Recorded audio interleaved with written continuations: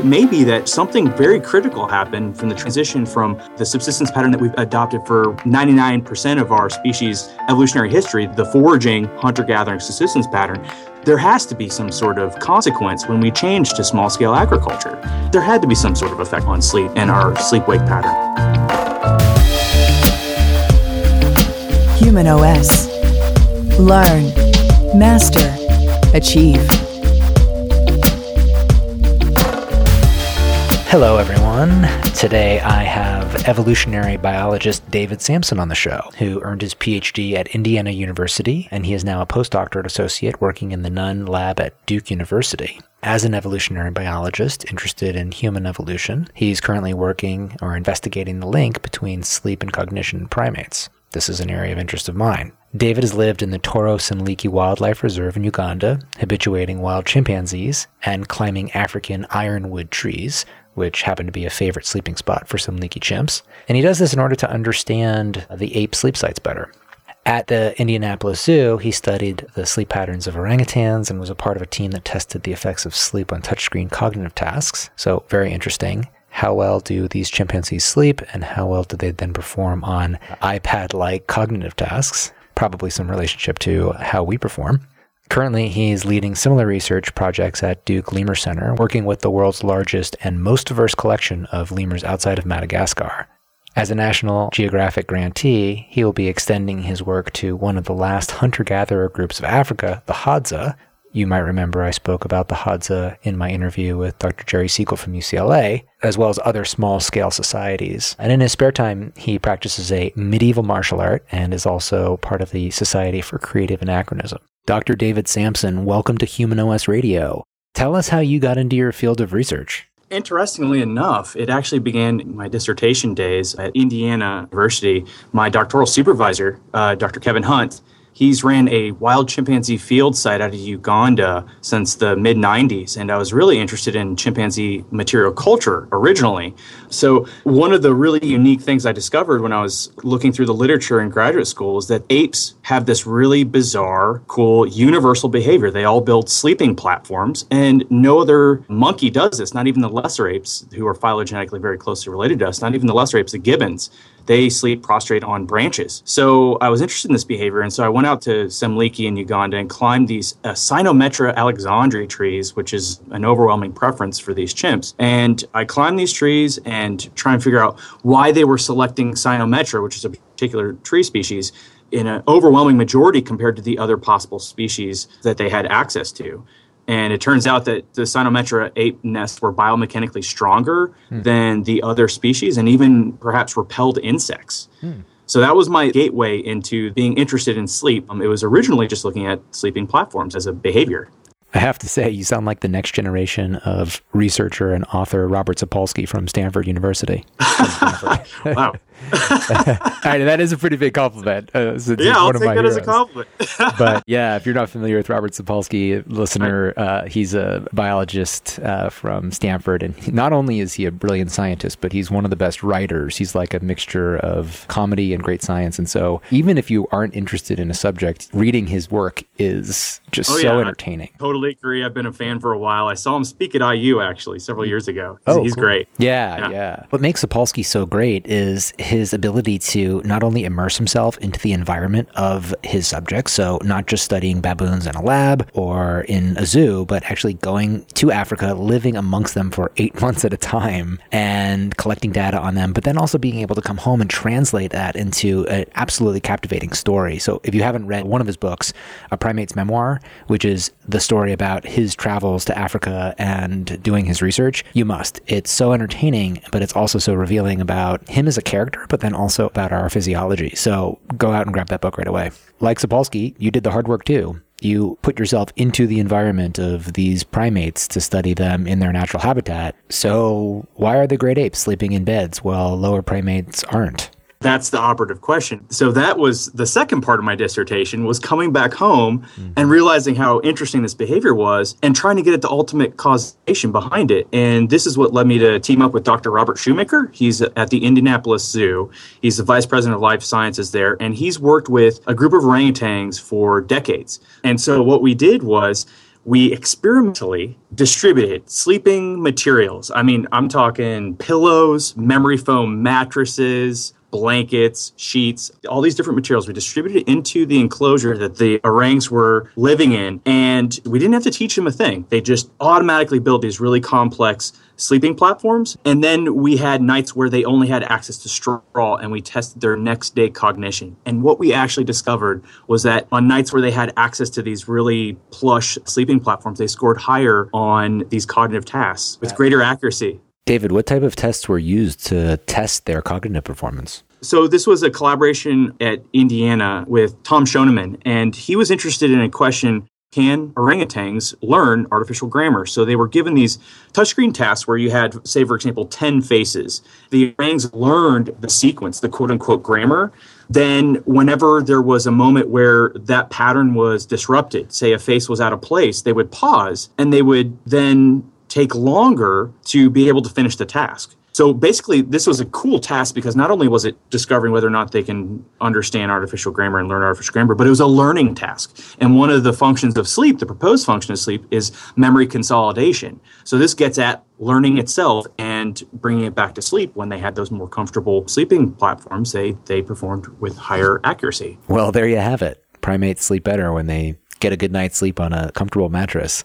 It's funny. Over the last couple of years, I learned a lot about mattresses. I didn't know that much before, and you'd think maybe I would just because I get a lot of questions on that subject. But there was a study by Sean O'Hagan who looked at different mattress types, and he had people feel the mattress, select which one they felt would be best for them. And then he had the people actually sleep on the mattress, look at their sleep, and then look at their cognitive performance the next day. And what he found is that people oftentimes choose the mattress that isn't best for them. So we're pretty disadvantaged when we're shopping for a mattress. We don't have the chance to sleep on every one for a couple weeks at a time and then take home the one that's best. Also, your own perception about what's best for you might actually not line up with, you might have a bias that I really love a soft mattress, but it might turn out that a firmer mattress, you might sleep a lot better on it. Mm-hmm. Sure. The Tempur-Pedics can be problematic because they feel good to the hand, but then you end up having higher peak pressure points. So because you sink into the mattress, there's less distribution of body weight, and that can lead to higher heat in certain parts of the body, which can cause you to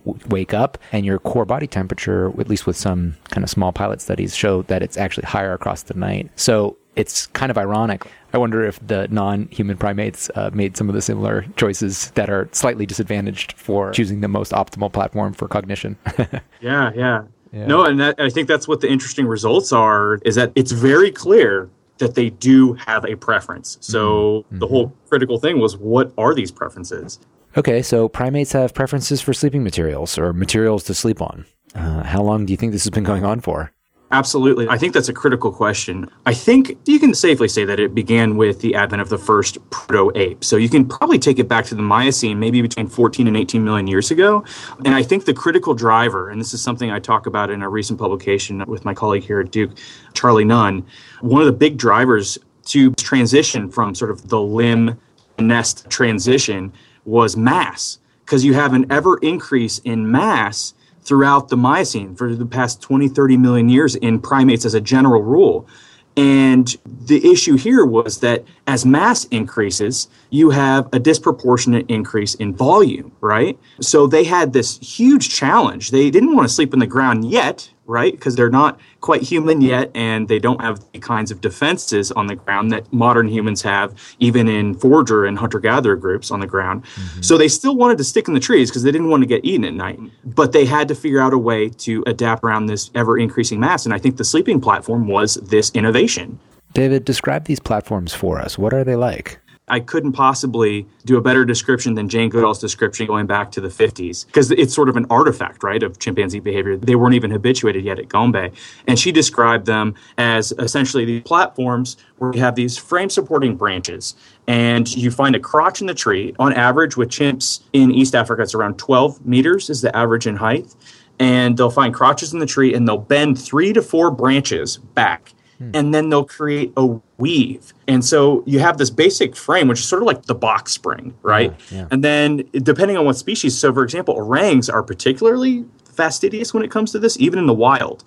they'll go as far as 50 meters to find really plush foliage to make a pillow. Wow. Just to bring back to the nest they already made. And sometimes orangs, even more impressive, they'll do double nests where you have a platform on top of the platform that they're sleeping on, just so they can stay out of the rain. So it's all like literally this is primitive shelter. Interesting. So are there any differences in sleep Yes. for the primates that are sleeping on these platforms versus the primates that are not? Yeah, great question. I did a direct comparison at the Indianapolis Zoo. I did a direct comparison between baboons and the orangs. And so the baboons at the zoo, we even introduced sleeping materials, the same sleeping materials that we did with the orangs, and the baboons completely ignored them. They didn't once use them. They chose to sleep on their ischial colossus, which was essentially their butt pads, and they huddled together, which I was staring at, 2,000 hours of this infrared video for my dissertation. Wow. Between both these species. And it's incredible. It's like, when you're on an international flight, it's the difference between first class sleep and economy class. The orangs are they're in these relaxed susient positions. They very rarely sleep together. In fact, only once throughout the entire study with the orangs were they within 1 meter proximity. And they weren't sleeping on the same platform. They built their own independent platforms. As to where with the baboons, they huddled together, and they're not sleeping. I mean, every once in a while they'll sleep on their sides, but mostly they're sleeping on their butts, sitting in an upright position. And they're huddled together. And when a high-ranking baboon breaks the huddle, everyone scatters. It's like a domino effect. So it's the difference between sort of economy sleep, where you're always upright, and this relaxed first-class sleep that apes are privileged to have. So compared to the orangutans, the baboons sound like they sleep in a heightened state of readiness and therefore have more shallow sleep. Absolutely. And you're hitting at an important point, is that to be in this state where your arousal threshold is lower, you need to be in the first stages of non-REM sleep, so stage 1 and stage 2, because these have the lowest arousal thresholds. The really interesting and the most important parts of sleep from our perspective, the slow wave sleep, that deep non-REM, and the REM sleep that are attributed essentially to memory consolidation, attention, working memory, decision-making, visual motor performance, cognitive control of emotion, all these things are attributed to slow wave sleep and REM, and this is the stuff that you can't get when you're constantly in this light non-REM stage sleep. Tell me if I'm wrong here. Their central nervous systems are adapted to maybe have adequate vigilance during the day with the shallow sleep, but they're not also doing the higher order cognitive processing that allows for more sophisticated cognitive thinking. Precisely. Yeah, okay. There's a clue for the evolutionary advantage for sleeping on these platforms and having the ability to deeper sleep. Yes. Nice. So that makes a lot of sense. So I'll try another statement at this. These great apes that were able to create these platforms get deeper sleep. Potentially, this could have been part of the reasons why brains developed more past other types of primates. Yeah, and this leads into that recent paper that Charlie and I published in Evolutionary Anthropology. We were shocked, actually. It was really surprising when we discovered that if you do an analysis of every primate, of all the primate total sleep time, sleep quotas, non-REM, REM that have yet to be published, when you do that analysis and you control for phylogeny, which is the evolutionary relatedness between species, when you control for phylogeny, humans actually have the least amount of total sleep time, yet we have the greatest proportion of REM jammed into that total sleep time. So that was a really exciting discovery, and I think it plays into this whole narrative we're developing right here in terms of the advantages of human-type sleep relative to other primates. Okay, so we're talking about the differences in depth of sleep amongst different primates and how that can possibly have been a contributing factor to the different cognitive capacities between us primates. But it makes me think of the executives and the students that are carving into their sleep time to get more hours in the day to do work, and how there's probably some pretty serious consequences to that, given the importance of these sleep stages, slow wave sleep and REM sleep, in cognitive performance. Absolutely. That's a little bit of a softball question there. Yeah. From that work, what are the next questions that you're looking to evaluate further? Well, I think it's an incredibly exciting time to be a sleep researcher. There's been new advances in technology, in particular actigraphy, which allows us to be able to analyze sleep in dynamic field environments in pre-industrial populations and in developing countries, places that simply were not represented in our sample of what is human sleep before the advent of this technology. So one of the things that we're doing now is we're working in a population in Madagascar, in a remote village of Mendena in the Sava region of Madagascar, and it's a non-electric population. And they're a small-scale agricultural population. So it's not fully developed and it's non-electric. And so we wanted to see what sleep looked like in this population. And I think this is a particularly important question because right now there's a lot of attention drawn to this concept of first sleep and second sleep. And I think in past podcasts, you've talked to different researchers that are interested in this question. Eckardt is a historian and he saw all this evidence in the European literature for a first sleep and a second sleep, and even some evidence in equatorial populations of exhibiting this first sleep and second sleep. And so we wanted to tackle this question in this population and look to see what their prevalence of napping was, what their prevalence of nighttime, significant, biologically relevant nighttime wake bout or arousals were at night. And we wanted to be able to build that data set for comparisons to Western populations. David, I can't wait to see what you find. We're pretty much ready to submit this work. And I just gave a talk at the AAPA's, it's an anthropology conference in Atlanta. And what we found is that they're relying on segmented sleep a lot. It looks like they can be characterized as a population that has segmented sleep. For example, if you look at the averages across the entire study population of people that were engaging in the agricultural process, right? They're going out into the fields every day, planting rice and working in that small scale agricultural capacity. And 9 out of 10 days they napped, which is pretty crazy when in the West, in a recent publication, I found they did a large survey of Westerners, and they said that 46% of people reported in the survey reported 2 or more times that they nap per month. Yeah. And so our perception of what a lot of napping is I think a little bit skewed compared to what other cultures across the world and across the globe consider is normal napping even. I was a little surprised by Jerry Siegel's findings from his 2015 paper in Current Biology. Mm-hmm. This is the paper that I interviewed him about in one of the first episodes of Human OS. So you can go back, listener, and listen to that episode to hear more. But just as a reminder, he evaluated the sleep patterns of 3 different natural living communities. The Hadza, living in northern Tanzania, 2 degrees south of the equator. The San, people of Kalahari Desert, living 20 degrees south of the equator. And then the Chimani, that live close to the Maniki River in Bolivia, which is about 15 degrees south of the equator. Anyway, one of the questions that he and his research team explored is whether these pre-industrial societies take naps. Yes. So I should say that the way that naps were recorded was by these people wearing actigraphs, which are watches that look at motion and light over a 24-hour period. And these types of devices are really optimized to record nighttime sleep, not really daytime naps. But they were still able to look at episodes during the day that they felt constituted the possibility of a nap. And that means that typically there was just very little movement for at least 15 minutes. And then they would mark that as being a nap. So his team calculated that naps probably were occurring in around 7 to 10% of afternoons during the winter and 22% of afternoons in the summer. But he recognized that this method was probably over-capturing naps. And so in their estimate, that he felt that naps were actually occurring with less frequency than what these figures suggest. So possibly as low as 3% during the winter. But if a nap did occur, the average nap length was about 32 minutes. So that's different from your findings. And to me, what that suggests is that if both are right, then it shows that there is a variety of ways in which Homo sapiens can sleep well. One of those is to get a daily nap, and the other one is to have just consolidated sleep at night. So I don't know if one is right and the other one is wrong. I've kind of come to the temporary conclusion that both seem to be possibilities for healthy sleep in humans. And I'd like to just say that there was a lot of interesting things about his study. Couples that stand out is that hunter-gatherers don't sleep more compared to Westerners, but actually are on the lower end of the spectrum for sleep time. They didn't go to bed when the sun goes down and wake up, as some have estimated, but rather they would go to bed 3 to 4 hours after the sun went down, and they would wake up about an hour before sunrise.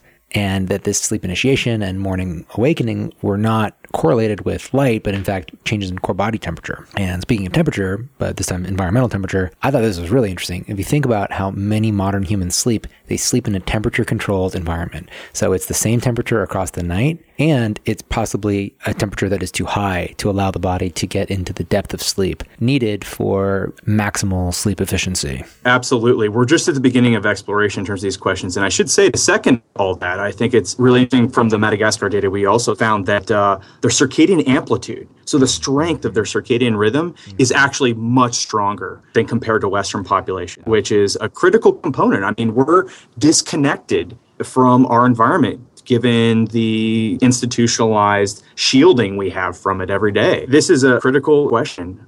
I suggest that people run a sleep experiment themselves, the purpose of which is to get in touch with what really good sleep feels like. You can get a lot of sleep in one night and feel not so good the next day. And so I want people to run it for a couple of weeks, really control light environment, getting adequate daylight during the day, keeping lights very dim in the night. I recommend people get complete sleep. So what that means is not setting an alarm in the morning, but getting enough time in bed where you can wake up naturally versus by an alarm, and running that for a few weeks and seeing how you feel. And if you can connect with a different feeling, then maybe that'll motivate you to kind of maintain good practices around your sleep habits. But what I've noticed myself, to come back to what you were saying, is that when I am getting really good sleep, I notice much more robust alertness during the day. And then when I get sleep, I go from being alert to when I'm sleepy, it's like lights out, you know? Yeah. And then I think I get more deeper sleep and I sleep more heavily. And recognizing that is good to connect with that feeling. So I'm curious to know, for all the work you've done on sleep, how have you modified your own sleep habits? You know, it's interesting. When I first went to the University of Nevada in Las Vegas, this was my first academic position. I was a visiting assistant professor there. They had me teaching a 4-4. A 4-4 is essentially 4 lectures, 4 different independent classes that you're teaching per semester, and this is double the national average. It was a lot of teaching. Wow. And so I was working 70-hour weeks. I was still getting publications out.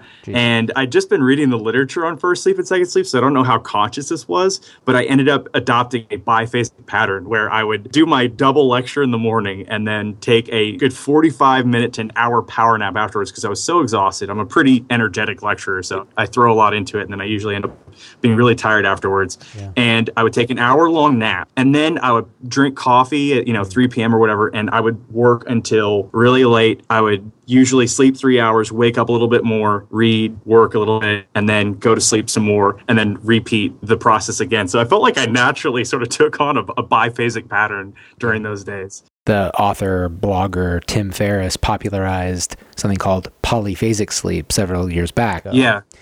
So let me just describe what polyphasic sleep is. It is the idea of getting short bursts of naps to replace a longer consolidated sleep period. It was used in the military to help soldiers who didn't have adequate time to get complete sleep do better on cognitive performance tasks like flying planes, etc. And this was interpreted to say, well, if you need 8 hours per night, maybe we could reduce that to, let's say, 4 hours or less overall over the 24-hour period by doing these short little naps. A lot of people adopted it, but it's problematic. Yes, you can do better if you're only getting 2 or 3 hours of sleep by taking shorter naps here and there, but that doesn't mean that you can reduce total sleep need by sleeping in this pattern. And I think this brings us back to a more like sort of what we were talking about with Gandhi Yedish and Jerome Siegel's discovery of the traditional pre-industrial populations, where they found they had more consolidated sleep and they didn't see this sort of segmented pattern. From the data that we've got in Madagascar, we're seeing this evidence for significant wake bout. In fact, 1 out of every 2 nights, there's a significant wake bout in this population.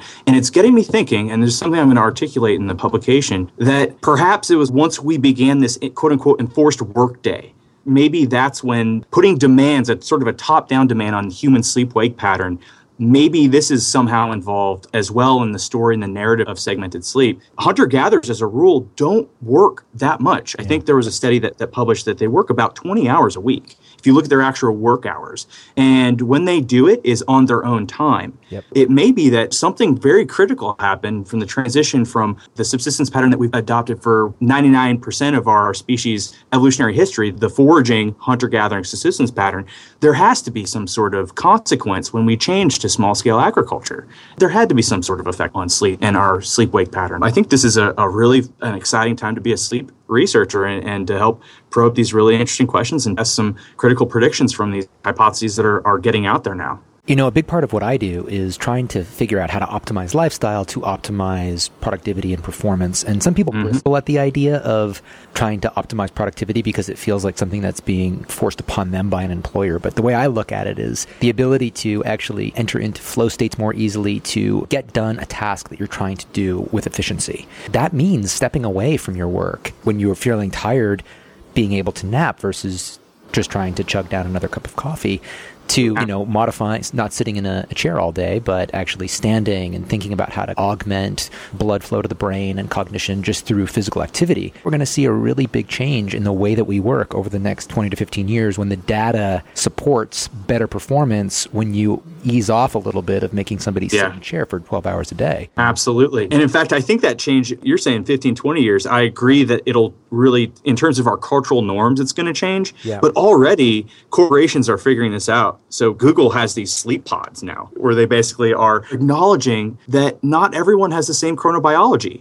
Some of us are larks, some of us are owls, and this trait is actually highly heritable. It's up to 80% heritable. So I think once corporations figure out that their employees are going to work better if you let them work when they feel like they're going to need to work or they can have the greatest optimization in their work, then they're going to start making better bottom lines and everyone's happier. It's funny. Some of the companies that are really leading the way in terms of pushing technology like Google and others, they're the ones that are at the forefront of adopting these technologies for their employees. What I was thinking is more kind of the mainstream adoption, cultural adoption, where it's actually normal for people to be able to say, okay, when do I work best? How do I schedule my day so that I can handle all the things in my life, get all my work done as efficiently, effectively, and as best as possible?